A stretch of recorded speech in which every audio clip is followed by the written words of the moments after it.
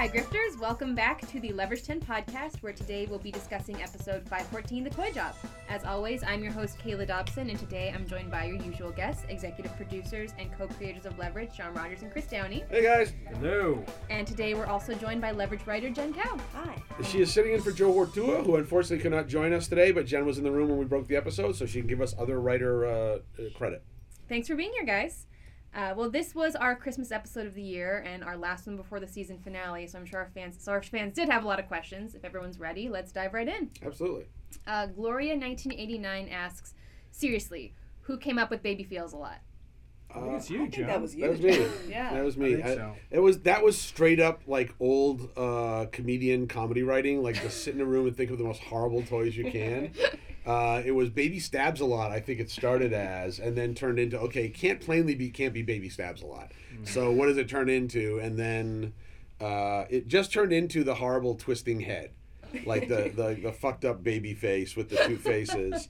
And then I forget, it wasn't me who came up with Baby Feels a Lot, though. I came up with the toy. Somebody else came up with the name. Might have been Joe. Well, maybe, I don't know. Well, I mean, eventually the story morphed into when, the two sides of the con were conning the kids and then conning the parents. And right. I think maybe Baby Feels a Lot was... Oh, that was the parents' con. That was right. the parents' con. That's right. Right. But I think the idea of the reason everyone started pitching on the two-headed baby was just that immediately we saw the accessorized opportunities, because you can get all kinds of different feelings that you want to have your baby. Yeah. So then you buy one, and then it seemed like a good pitch from a toy company. Exactly. There's one head that's ennui and enthusiasm. Yeah, we did. We had a lot.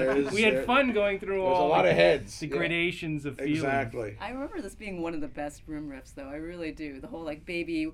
Too much rage, or baby, yeah, trying to figure out exactly what it was. Yeah. Baby hates a lot floated around for a while. Baby bereft. Baby bereft. Yeah. Is there like a stoic baby head? Just a baby, just both. It's both. Whether through good or bad, it just has the same serene look on its face. Right. Baby seen too much. Baby, wow, oh, that's baby terrible. seen too much. Just like the 1,000 years. Baby hopeful and baby seen too much. Like the one face is the face of the kid. The kid who was coming off the bus in the Hollywood bus stop to make her dreams, and then the other one, it's the 1,000-yard stare of baby seen too much. Oh, Jen, that's fucked up. Identify with that baby. Yeah.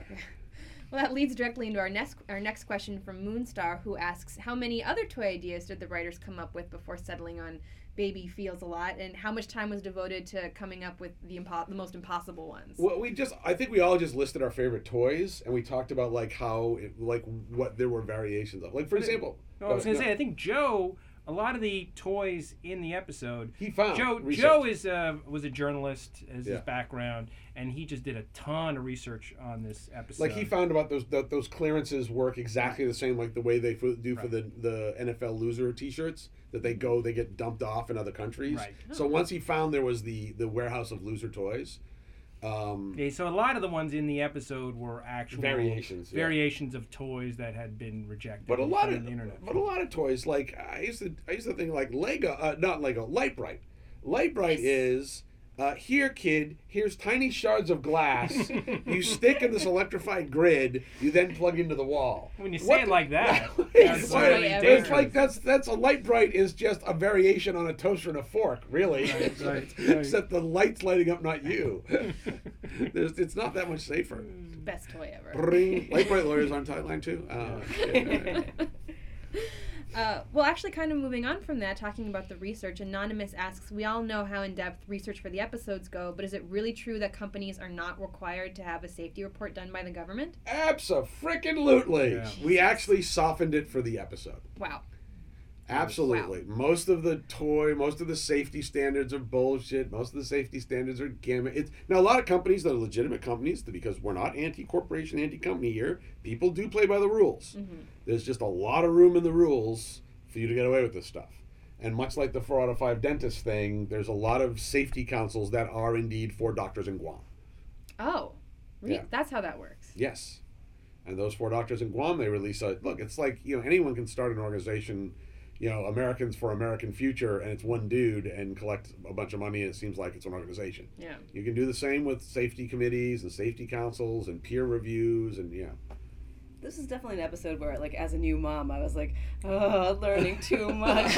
Learning way too much. It really puts a cloud over Christmas, right? Opening those boxes and then just, nobody Were you looking at the side of the boxes, like, do I recognize these people? Do I know from our research whether this is a real safety group or not? Your present is this beautiful safety gate. Yay! Oh, no, just wide enough to stick a baby's head through. Why did you do that? You need to get the full-on bubble. Yeah. Yes, baby bubble. the hamster wheel bubble thing. Yeah. We actually have another question from Anonymous, who's now talking about our characters. Hazlitt must have been the sleaziest villain you've ever taken down. Really? Maybe because I don't like kids much. It didn't really land me. I wasn't that affected.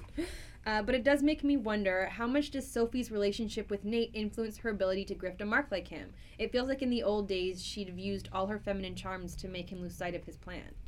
I don't think she could. I don't think she, like he was, the reason her grift work is he was a narcissist. Like, and he admits he's a narcissist. Mm-hmm. There's only so far you can grift a narcissist. You know, it's about them. You know, I think Sophie, regardless of what she offered him, there was not going to be an exchange of power or concentration. That's how being in a relationship with narcissists work. So, you know, she went as far as she wanted to. Probably aggravating him and depriving him of stuff is what kept his attention better than anything else. And so I don't think it's really based on that relationship. I don't think Sophie, I think Sophie really ran close to the line but never crossed the line in her cons.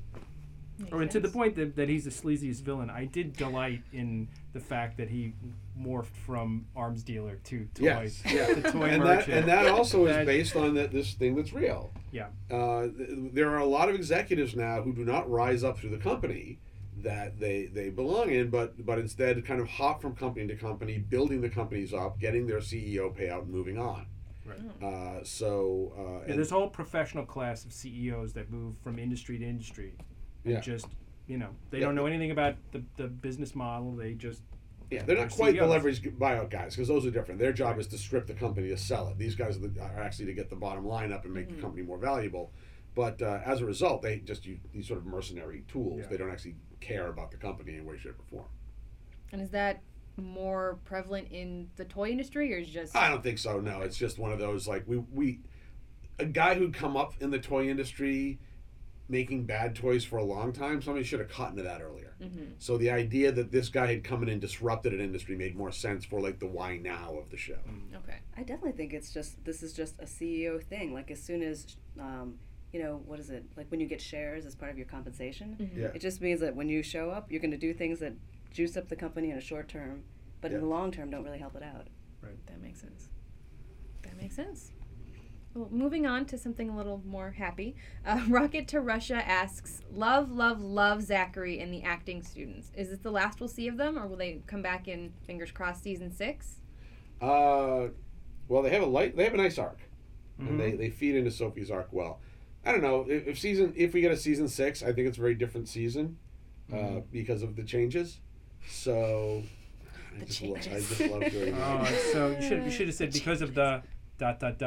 changes. There you go. I was trying to throw it away. I was trying to, Also, there were people on Twitter tweeting #NateTumor, just FYI, because of you.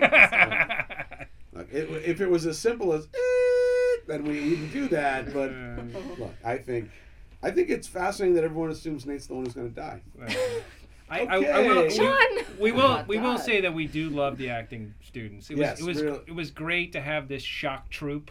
Yes. Of people that we could use. And a real testimony to the Portland actors, because they were meant to be kind of a one-off, and we just liked the actors so much we wound up kind of constantly involving them. Yeah. They earned their way to more page weight. Love it. Now talking about, so this was our Christmas episode of the season. We always try to do a Christmas episode. And talking specifically about that, Laura asks, how much did the death of Nate's father play into his suddenly Grinch-like approach to Christmas? In the Ho-Ho-Ho job, he seemed pretty committed to get the team their special gifts. That's interesting. Look, it probably had some effect on it. Yeah. I think the first Christmas episode was the indulgent one. Like, Sophie talks him into doing this as they're kind of finally getting into some sort of relationship that makes sense. This is his nature reasserting itself. Nate is not a generous person by his nature. I think that was stern dad coming back at the same time. The death of his father really landing on him. And as you'll see next week, the death of his son very much kind of uppermost in his mind. Mm-hmm. Ooh, there's a little tidbit. Yeah, there you go. So I love how they assume there's one death, too. John! I think the motif of this podcast is ... Yeah. That's what we'll title it as, just an ellipsis. So MCU asks, why were Parker and Hardison feeling so guilty about this specific con? It was about saving kids from a dangerous toy. They were saving Christmas, not ruining it.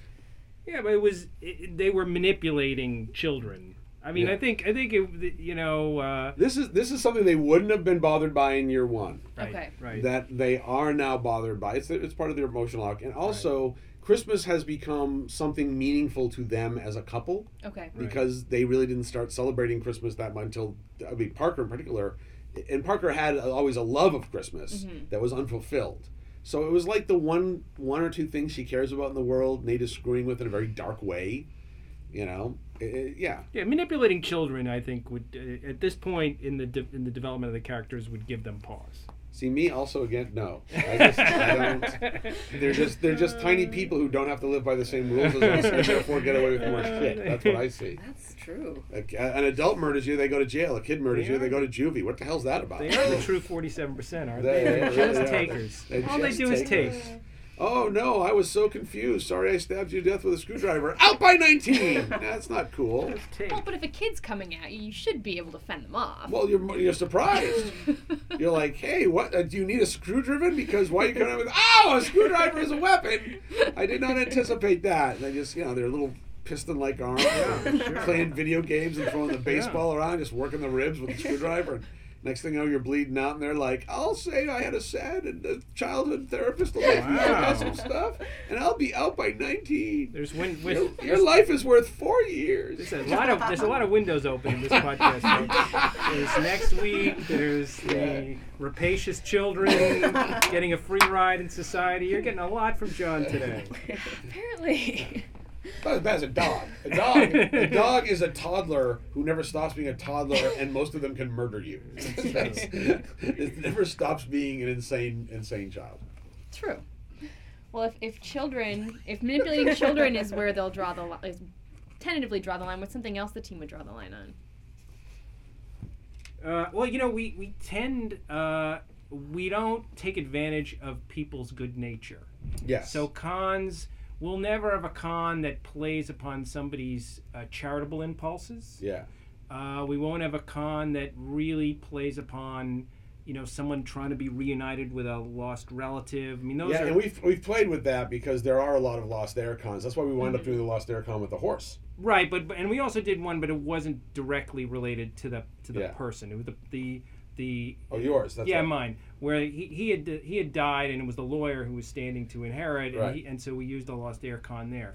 But if somebody has a genuinely decent, motivation, we won't exploit that. Our team won't exploit that for money. Well, let me ask you, Jen, because you've been on 2 years on the show. We've been here 5. Is there any does that you watch the show, then you started writing the show? Are there any lines that occur to you? Well, this is just a small one, but I remember really early on, I can't remember the term we had for it in the room, where, if we were just clearing out, a good-natured, good person, again, we wouldn't clear them out in a bad way. We wouldn't screw they have to get them. a reward. Yeah, exactly. It's like, what was the name? It was in The Wedding Job where we had an early version of The Wedding Job, and I forget the guy's name. We had a very awful wedding planner. Yes. That we needed to clear out because the team then takes the role of the wedding planner and all the people putting the wedding together. And I believe in an early version of the script, he was sent across the border to Mexico, and he was... and then tries to come back with I believe, a Syrian passport. Yes. Like an unstamped Syrian passport. And he was subjected to horrible interrogation in Mexican. And I believe we rightly got the note from TNT, the fact that he was an awful wedding planner does not seem to warrant this treatment. You should not go to Gitmo because of that. Yes, exactly. Yeah. Well, Well, you're getting married. That's why. Are we allowed to say that? Because now the fans are devastated. Well, I guess it's out now, John. All right, so. You let the cat out of the Off bag. the market, Thank you. folks. Yeah. Thank you. That's fine. I got my dress. No. Anton was the guy's name. Anton, that's right. It was yes. the We will Anton. not Anton someone. We will not Anton someone. That's right. That is what we say in the writers' room. I like that. Okay, so no children, no Gitmo. No Anton. No Anton. Good to know. And even, again, I'm half and half on the kids. What about dogs? No, dogs are great. Okay, so They're murderous, but they're loyal. no conning dogs. No, why would you con a dog? Just trying to figure out. Like, what is the dog? What is there to take advantage of the dog's expectations? He would like some meat over there. You throw some meat over there, and you sneak past him. You have to. Like, your rule is always for a con, take them out of their comfort zone. Right. Like, what's a dog's comfort zone? It's true. Like, try to Licking make their him balls? do, like, math, do math, try to get him to lick something else. I don't know. Here, play with a cat toy. I don't know what I'm doing. It's a cat toy, not a dog true. toy. Just, no. We have not done any dog-based cons. No. Well, we talked about try to it. afford a dog. Try to afford a dog for 2 days of shooting. Yeah. Not possible? They're damn lucky. The writers are damn lucky they didn't wind up in a dog costume at some point. Although that was pitched. That was. So our next question is a three-parter. Lucille 3 asks, so did Parker keep the warehouse in Boston, or did she set one up in Portland? And I thought she and Hardison live together now.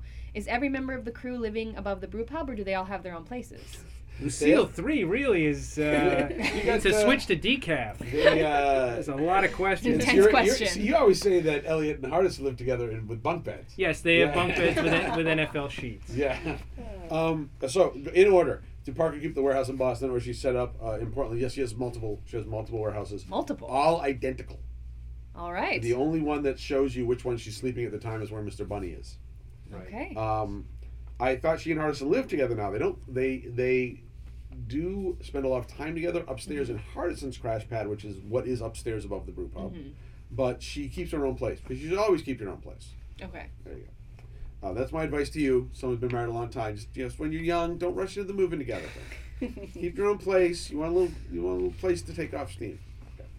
Okay. Do yourself a favor. Do yourself a Oh, I favor with love John it. Rogers. We got to do that. See, when you get married, that winds up being a garage or your car parked around the corner as you scream into the windshield, like that sort of thing.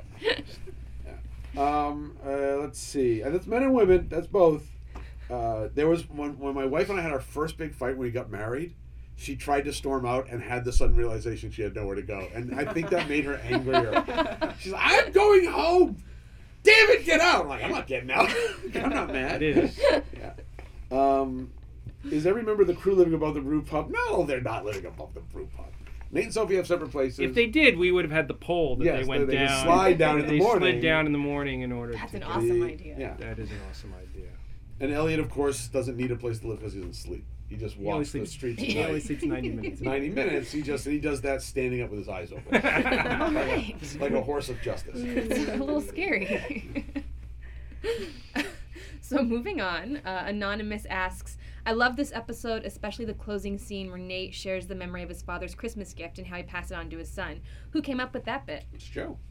No, actually, I believe Joe couldn't, oversee the episode on set. That's right. Paul On had the set. scene, but pardon me, Joe had the scene, but Paul had the bit. Paul had the bit, yeah. Right. So Paul Guillot was up there supervising the show. Okay. Yeah. And the scene got rewritten, and Paul really did a wonderful job on this scene between Nate. That's right, and Tim is musical, and Tim's Yes. family Tim's son is very musical, and so Yeah. I think that was they drew a lot. Paul and Tim worked very hard on that speech. Yes, I think that's right. So for our fans, does that happen often where scenes get rewritten on Usually on the set? actors just do exactly what we tell them, and they're lucky to have the opportunity. It doesn't happen that often, but it happens often enough because look, there are shows where that doesn't happen, but we always say that the actors are the guardians of the characters. If the actor feels something's fundamentally not right, they're allowed to go, I'm just not cool saying it this way, or I don't think this is right. Hopefully that happens during development or when they're reading the script and they call Chris or I at the office and we go through it. But sometimes you just get on set and everyone says the words and you're like, that doesn't sound right, and then you dig in. So we keep it pretty loose. Nice. And so our last official question, Summer asks, love the exchange of trust as gifts. I wish we could have heard what the others had shared, hint, hint. Hint. Dot indeed. Sophie shared her hatred of children. She said pretty much the speech I said. And 3 guesses where that came. Yeah, exactly. Let's see, what would I can everyone just else? picture that perfectly. Yeah, just Gina, because Gina would land the comedy too. She's like stabbing you with the screwdriver. Just like little... It's never enough with these people. They want to know everything. They want to know what goes on after the elevator doors close. They want to know. Come on. They want to know what happens to the survivors after the season finale. John. I think whatever people want to think is probably fair. I mean, you're fans of the show. Yeah, whatever makes you want to watch the show again. Exactly. So perfect answer. ... Yeah. All right. Well, then moving on to our bonus questions, if you guys have time. Darth Luke asks, what were some of your favorite toys as children? Chris? Oh, I had this toy. Now it just flew into my head just as you asked that question. Do you want me to get it on eBay for you? Maybe, as a you gift, know what? like a wrap gift? I'm not going to say anything. Okay, it was a Milton Bradley game, and it was 2 biplanes, okay, that were held up. Do you remember this gift? Do you remember this? Vaguely. Okay, they were held up with pieces of plastic, little targets, right. And you fired these BBs across the playing field, and you had to knock each one of the 2 supports down so that the plane was face down, and then the other guy couldn't fire anymore. So it was a kind of like so that was your goal. It was kind of like air hockey a little bit. I was about to say it's a little air hockey. Little air hockey-ish, and but with BBs. Yeah. Now the gun was in the thing. You didn't have like a BB gun in your hand and firing it. No. And I mean, a different game. No, the BBs rolled across the playing surface so that when they knocked like it BBs out. are ball bearings, like ball little bearings. steel balls. Yeah, little ball bearings. Yeah. That was my favorite toy. That's brilliant. Cool. Jen, what was your favorite toy? I had this like stuffed stegosaurus, Steggy. That was my favorite toy, and I have him now. My parents brought him into storage. I was like, that's great. Yeah. That's wonderful.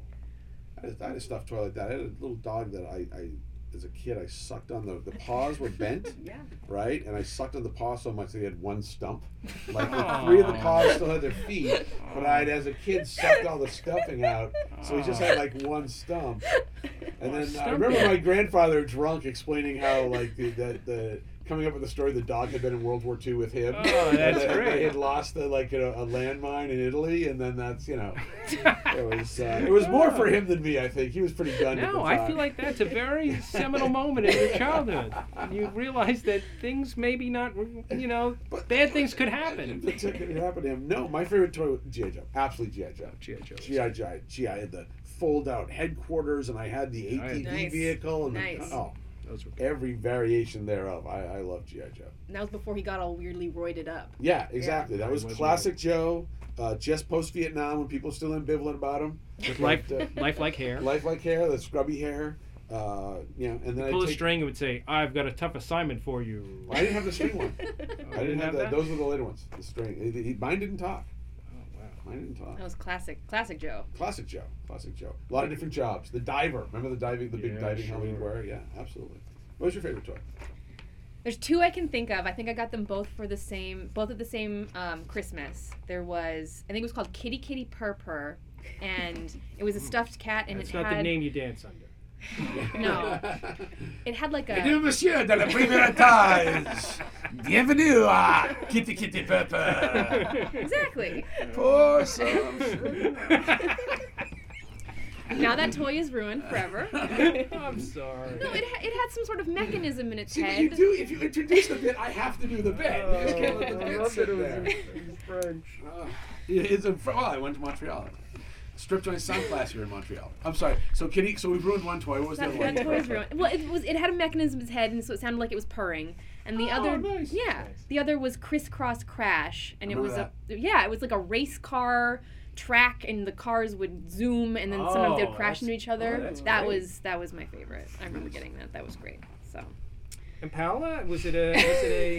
We went to Paola. I was going to let her off the hook immediately, on this one. I see Geppetto making Pinocchio in a shop. So in the rural Italian village where you grew up, there was the toy maker. The toy maker who was next to was the he cobbler. was it like an inherited thing? Like the toy maker Oh my God! Did you take the toy maker's son and he wanted to be more and you ran away to the city, but then he realized he was doomed to be a toy maker. Then he went back to the village. And then you came to LA and he's still back to making toys. And every year at Christmas he sends you a tiny little carved toy, like a little doll that nobody else knows the significance of. Is that? Yes. I didn't just come up with that off the top of my head, right? That's the thing that happens. I don't know. That's exact. I would say this. My dad used to make my toys. Oh, that's nice. There you go. So I have a bunch of stuff still at home. My dad. Like car type stuff. And He made me a dollhouse. Oh wow. He made me a dollhouse. He made me a kitchen, like those stand type things. Like a play kitchen. Oh. He made everything in our house. So everything my dad made, really. Really, that's amazing. Well, he made like amazing stuff. Yeah. All our stuff was manufactured by like slave labor. I know. Yeah, yours was made with love, and that's awesome. And that's why you should talk on the podcast. Because you have awesome stories. Ella has good stories. Well, I think that actually is going to wrap us up for this podcast, Grifters. So, Merry Christmas for that. Talk to you in a couple weeks. I don't even want to wrap this up because I know what John's going to say. Angry people. So join us next time. You're going to want to watch Blake 7. You're going to want to watch, let's see. Jenny Calendar, good reference. Jenny Calendar, there you go. Season finale of Angel. That's a good one. The series finale of Angel, good one to watch. That's not bad. It's just cool. Yeah. Join us next time when we talk about the season 5 finale, The Long Goodbye Job. You won't want to miss it. Be sure to send us your questions after the episode airs on Christmas, either via Twitter with the hashtag Leverage10Podcast or on the Leverage Facebook page. And if you haven't done so already, check out the new podcast from your very own Leverage showrunner, Chris Downey, The Downey Files, now on iTunes. Thanks for listening, Grifters.